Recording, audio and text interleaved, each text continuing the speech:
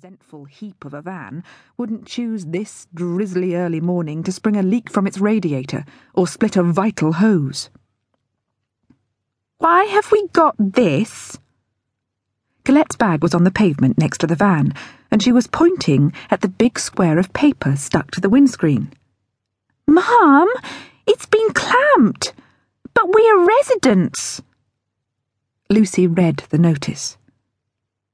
"Residents without road tax," she said, her heart thumping as she frantically thought out a potential plan B for getting to Gatwick. "Sod it. Bugger it. We'll have to get the train. Is that bag too heavy for you to carry as far as the station?" Without a word or even a glance, Colette hauled it over her shoulder and started marching ahead of Lucy, her rigid back and over-fast walk proclaiming blame with every step. Lucy kicked the van's near side back tire as she passed, and was surprised when it didn't cave in and deflate miserably. She thought hard as she walked. Mortlake to Clapham. Trains every 20 or 30 minutes?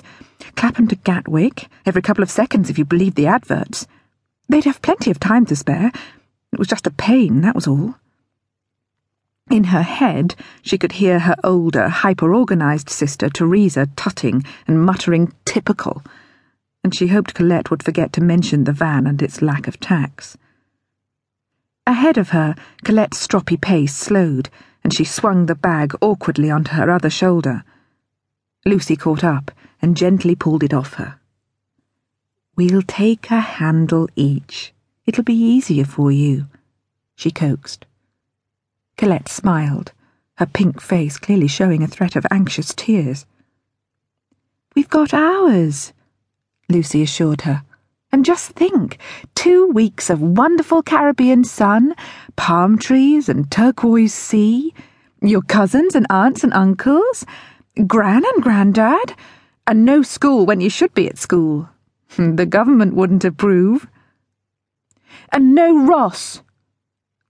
There was deep satisfaction in the girl's voice, and if Lucy had chosen that moment to look at her closely, she would have seen a face smug with secret worldly wisdom.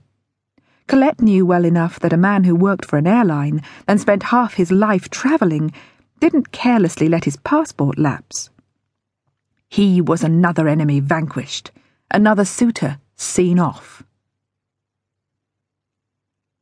It was very satisfactory having exactly the right car for once. Teresa Bosworth was more used to feeling acutely the lack of a gleaming Mercedes.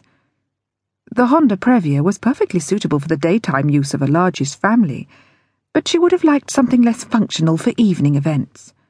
Swishing up the gravelled Surrey driveways in the huge Previa, which Mark unamusingly referred to as the van, as if it was a clapped-out rotting old heap like Lucy's, out for supper or drinks, reminded her of when she was little, and her mother had made her put her old school mac over her pink organdy party dress.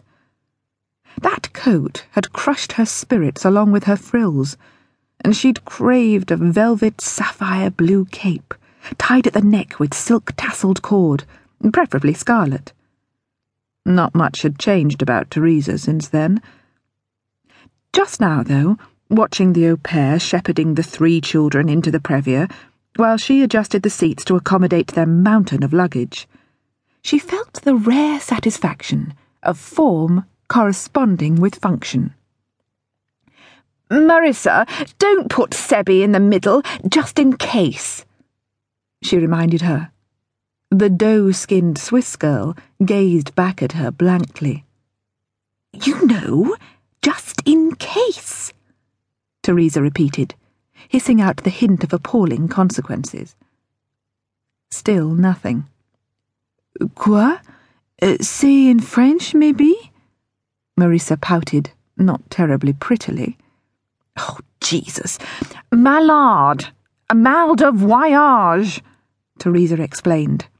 "Just don't say anything." "Ah, I understand," Marissa interrupted. She hugged the stocky 4-year-old and cooed at him. "It's okay, Sebby petit. You won't get sick, will you? Not today." Each side of him, his 6-year-old sisters giggled and wriggled and made retching noises across him to each other.